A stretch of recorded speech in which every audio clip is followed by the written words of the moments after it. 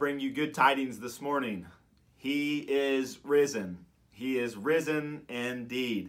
This morning, as we celebrate Easter, it may seem a little bit odd, but I was reminded earlier this week by Pastor Tim that the early church, there on that first Easter morn, that first resurrection morn, they weren't gathered in a building. So maybe we have that in common this morning. And as Easter dawn broke, there was a bunch of disappointed Jesus followers that were hiding in homes, and they were unsure of what in the world was actually happening. And so while there's quite a bit of difference this morning from our Easter morn and theirs, there's several things that we have in common. And so maybe we're not on such a bad track after all.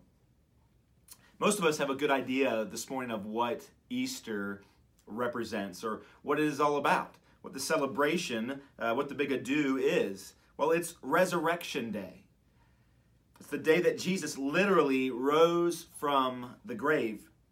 I think it would be fitting this morning for us to read together Mark and his account of Jesus' resurrection and how the empty tomb was found. And so if you have your Bible, go ahead and turn with me to the book of Mark, chapter 16, and we'll read the first few verses that will be on the screen.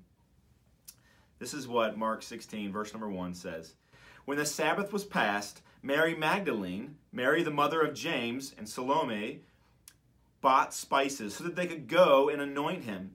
And very early on the first day of the week, when the sun had risen, they went to the tomb. And they were saying to one another, "Who will roll away the stone for us from the entrance of the tomb?" And looking up, they saw that the stone had been rolled back. It was very large. And entering the tomb, they saw a young man sitting on the right side, dressed in a white robe, and they were alarmed. And he said to them, "Do not be alarmed. You seek Jesus of Nazareth, who was crucified. He has risen. He is not here. See the place where they laid him. But go, tell his disciples and Peter that he is going before you to Galilee. And there you will see him, just as he told you." And they went out and fled the tomb, and trembling and astonishment had seized them. And they said nothing to anyone, for they were afraid. The violent scenes of Friday were still fresh in their minds. Jesus, their beloved teacher, their friend, and even their Messiah, had been brutally murdered. So Saturday was a painful day, full of grief and fear, mixed with confusion and helplessness. It was a rough day, to say the least. And as Sunday broke, dawn was stretching over the sky, it seemed to continue with the same theme from Saturday and from Friday evening. But a rumbling began and occurred on that day, and it has continued to reverberate throughout history, even to today. And likely you feel it if you're watching this morning. You feel that effect, that rumbling in your heart this morning, that Jesus has arisen from the grave. That's what Sunday's all about. That's what the Lord's Day is all about. And that's what Easter or Resurrection Sunday is all about. I recognize that this is a difficult hurdle for some of us to jump over. That Jesus, a man, the God-man, but a man, could die and then rise from the dead. We've never seen anything like this before, and so we struggle to believe it. How could this happen? People don't typically rise from the dead, at least they don't in things other than movies. And that's why it's so important that this actually happened. That's why it's so true.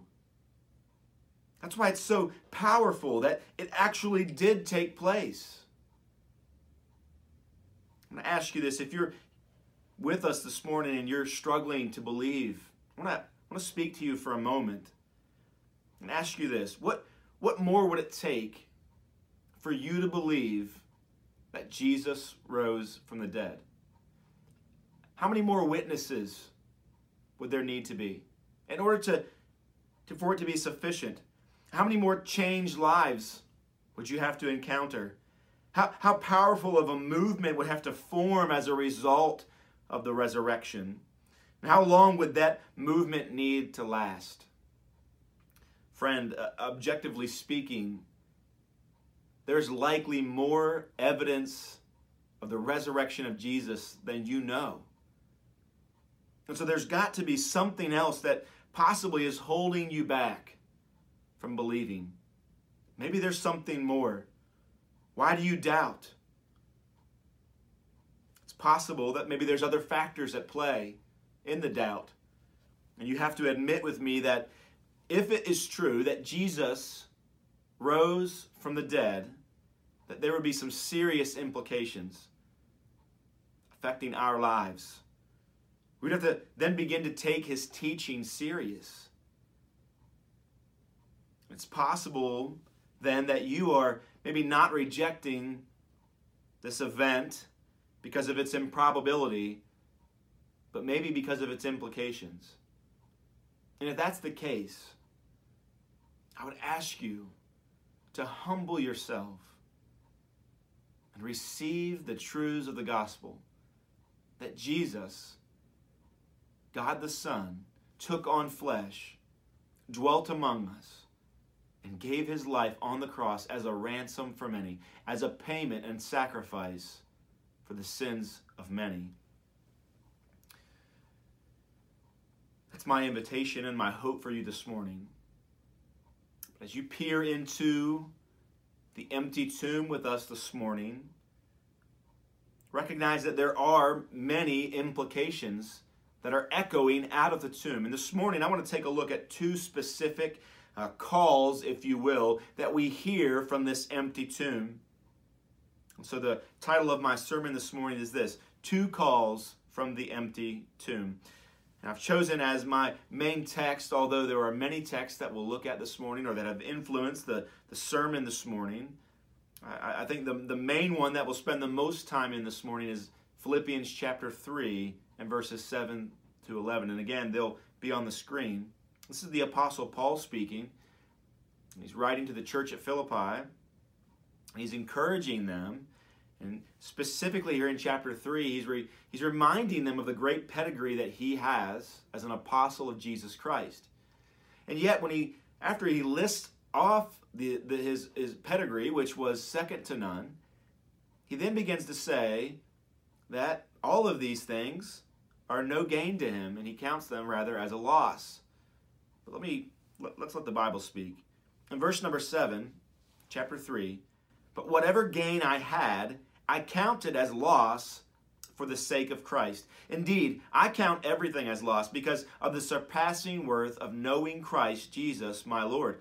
For his sake I have suffered the loss of all things and count them as rubbish, in order that I may gain Christ and be found in him, not having a righteousness of my own that comes from the law, but that which comes through faith in Christ, the righteousness from God that depends on faith, that I may know him and the power of his resurrection, and may share in his sufferings, becoming like him in his death, that by any means possible I may attain the resurrection from the dead. Let's ask God to bless the reading of his word. Father, we do come to you now, and we ask that you would do just that you would bless the reading of your word. That as we walk through the text this morning, that your people would be encouraged, that your church would be challenged, that we would walk away with a hope and a clear sense of calling and direction and a courage to fulfill what it is you have us to do. Jesus, we recognize you as the resurrected Lord this morning. We submit ourselves to you.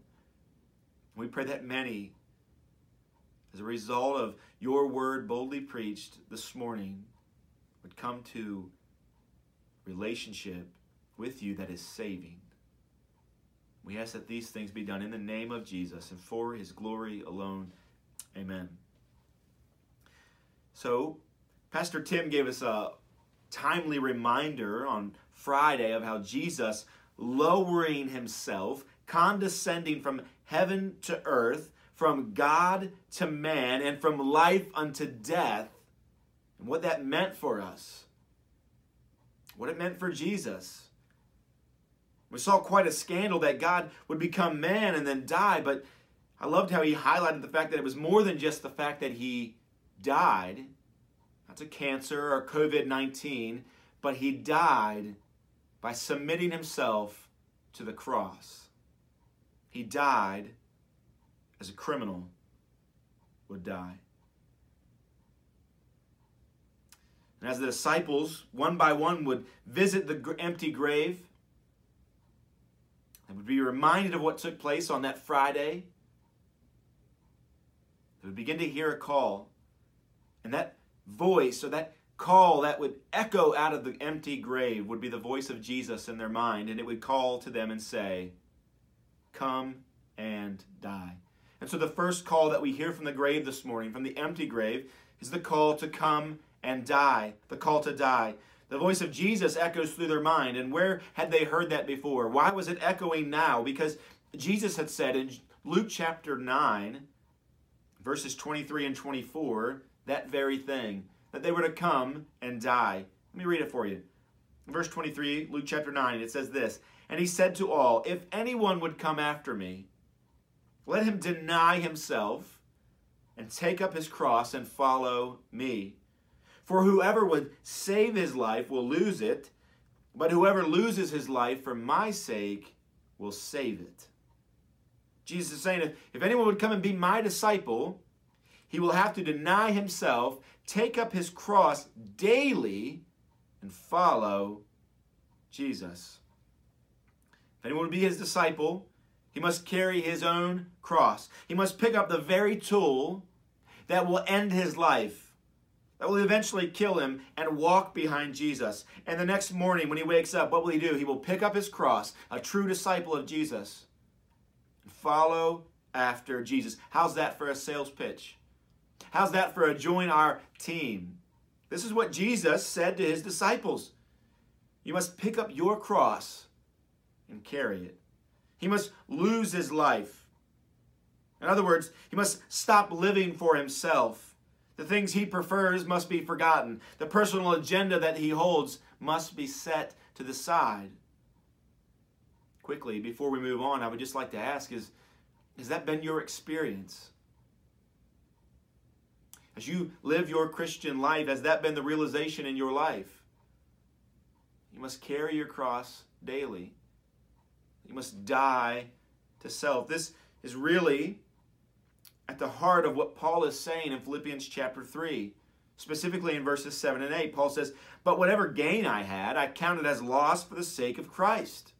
Indeed, I count everything as loss because of the surpassing worth of knowing Christ Jesus, my Lord." All the things that used to bring him personal comfort, that used to give him affirmation and tell him he was a great guy and that he had tons of value, now he sets to the side and he himself devalues it. He goes on to say that all things he counts as garbage. What do you do with garbage? Do you collect it? Of course not. Do you show it off to your friends and family when they come to visit? No, you hide it. Whether it's literal garbage or something that's trash or trashy, what do? We hide it. We don't bring it out. We don't bring it up every chance we get. No, we cover it up. It's of no value to you. And so if you're walking down the street, unless you're trying to be a good citizen, what do? Well, you avoid trash. What Paul is saying here is the things in his life that would typically be considered of value and of gain that would propel him forward in community, in relationships. What does he do? He says that I count it as loss. I count it as garbage. I'm not paying attention to garbage. I'm not going to pick it up. There's no garbage in my pockets. Why? He's not picking it up. Instead of looking for more things that would bring him pleasure, what do we find Paul saying that he does? He spends his days looking for ways to serve Jesus Christ and to serve the local church. At one point in this short letter that Paul writes to the church at Philippi, he actually says that he longs that his life would literally just be poured out as a sacrifice for this church. Paul wanted to serve. Paul wanted to lay his life down and not to serve himself. So the call to die, it involves avoiding selfish gain and living for oneself. But it also involves avoiding selfish pleasure. At the root of all sin is the desire to please oneself. At the very root of all sin is the desire to please oneself. Every sin, in its essence, is esteeming your desires and preferences above God's and above your fellow man's. It's esteeming your needs above your brother. Jesus demonstrates for us, listen, how that we are to live a life marked with humility and service and obedience to God. He came to serve. That's why he came to earth. Philippians chapter 2 makes that clear. Mark chapter 10, verse 45. Jesus came to seek and to save that which was lost. He came to serve. And this is what it looks like, to die to oneself, to live a life of humility and of service and of obedience to God. But how does that happen in the life of a Christian? How is that going to happen in my life? How is that going to happen in your life? Or maybe I could ask, how has that happened? Well, we've seen it time and again, here in the book of Mark anyway, as Jesus demonstrates his power over the effects of sin. Remember, how did sin enter into the world? By one man. And what happened? Then death passed on all men. So what do we know about death? Well, it comes from sin. And so again, pick your poison, whether it be heart disease or cancer or diabetes, COVID-19, whatever it is. All these pathways, where do they lead? They lead to death. And where did that come from? Sin. And so what does Jesus do as he demonstrates his power over the effects of sin? He is flexing his power over the very curse of sin. The ultimate demonstration of Jesus' power over sin was when he himself overcame the grave, when he rose from the dead.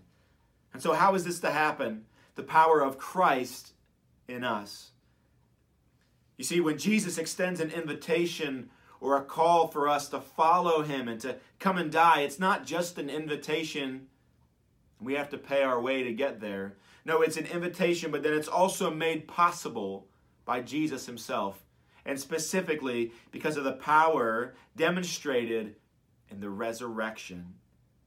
And so Jesus calls to you this morning, come and die. Pick up your cross. Christian, that's a command for us. That's our pathway. Member of Hagerstown Church, that's what the Lord has for you this morning, that you would lay down your life. Maybe even to the point of physical life, dying for somebody. One thing we do know is that we are called to serve with our lives. And so set aside your preferences, just as Jesus did, and serve your fellow man. Lay aside your agenda and serve God the Father. This past week I shared a short video on social media, and in it I pointed to the fact that Jesus changed my life. He extended a call to me to come and die, to follow him. And I have to admit to you that that would have been impossible for me to grasp hold of, for me to walk into, for me to lift my cross literally, had it not been for the resurrection of Jesus Christ. I was trapped in my sin, and Jesus rescued me. And I hope that's your story this morning as well. That you were trapped in your sin, but Jesus extended an offer, an invitation to you to come and die. And it wasn't just simply an invitation, but it was the possibility and the power that you needed to do it. So have you heard this call? Have you sensed the longing in your heart put there by God to humble yourself and to serve others and to obey God's voice? It echoes from the empty tomb this morning. As we celebrate an empty tomb, what does that mean? What value is that to us? Well, it means this, that we have been called to follow in his footsteps, to carry our cross, and to die.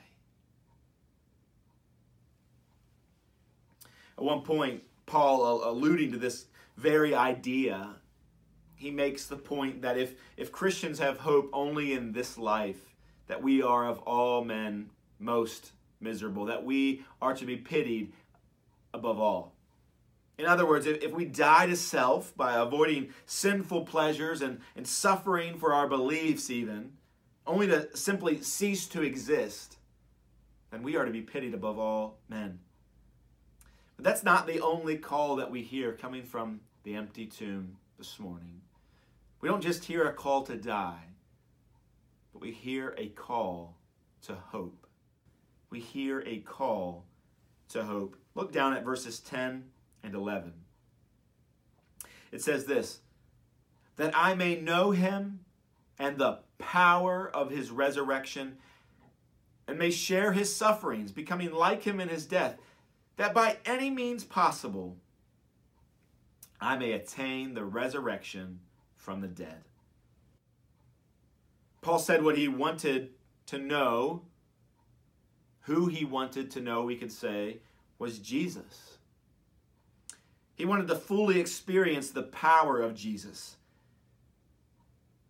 He wanted to become better acquainted with Jesus' power, the power that Jesus demonstrated in the resurrection.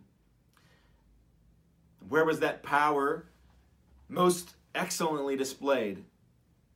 In the cross, in his suffering, and in the resurrection. It was demonstrated in his struggle, Jesus' power over struggle, over temptation. And Paul looks at the life of Jesus, the model of Jesus, and he says, I want to be like Jesus. Even to the point where he says he wants to become like Jesus. And that's what we should want, to become like Jesus, but not in that Jesus died for our sins. No, we can't suffer and die for our own sin. We can't help God. We can't help Jesus' sacrifice for us by helping him suffer and helping him die. No, that's not possible. But what we can and are to do is die to sin. Jesus died for sin. We die to sin. And so that's how we become like him in his death. No, we don't suffer and die for our sins. We suffer and die to our sins. But what was the end goal? What was Paul going after? Look at verse 11. He says, that by any means possible, I may attain the resurrection from the dead. What was Paul hoping for? In the end, Paul held a hope that is sure that Jesus would raise him in the last day. Along with Paul, millions of saints throughout the ages have left this life holding on to that very hope, that Jesus would raise them also in the last day. For centuries, Christians have buried their loved ones in tombs that maybe even many of them faced the east because they could anticipate Jesus' return coming from the east. Jesus' tomb is empty because of that ours will be one day empty as well. That's the hope. That's what we long for. This morning I would ask you this, is that also your hope? Are you holding on to that? That when you die, you have a hope that just as Jesus raised from the dead, that you too will raise in the last day. If that is your hope, I want to share one last thought with you.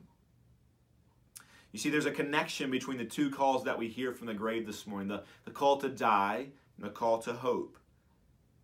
And it isn't our option to really pick one or the other. It's not chicken or steak. We're to take both of them. I'd like for you to take a look at, as we look at it, to take this as the main point of the morning. That there can be no resurrection where there has been no death. There can be no resurrection where there has been no death. Let me explain what I mean by that. Jesus knew that the road to glory was the path to the cross. Jesus knew that the road to glory was the path to the cross. As Pastor Tim spoke about on Friday, there was this condescension. There was this lowering and humbling of oneself. And it's been said, a ratcheting down and a pressuring down as Jesus descended in humility. But in chapter 2, it says, wherefore God has highly exalted him, given him a name. How did God highly exalt Jesus, the Son? By raising him from the dead. And Jesus knew that the road to glory, to exaltation, was obedience, suffering, and humility via the path of the cross. And so for Jesus, there must be a humbling, a death of the world, and for us as well, of the flesh that precedes the glorification that Christ enjoyed and that we hope to one day enjoy ourselves. And there's a picture here for us to see. Before Jesus could be glorified, he must be crucified. Jesus is in his passion securing for the church justification, but in addition to that, he's modeling for us how we are to live as well. We also must humble ourselves before the mighty hand of God, that he may exalt us in due time. And when we do humble ourselves, he will exalt us. The low comes before the high. The death comes before the resurrection. The weakness comes before the power. The night comes before the day. So, Christian, this morning, there will be no hope of resurrection if there has not first been a death. We must first follow the commands of Jesus to come and die, to lay our lives down.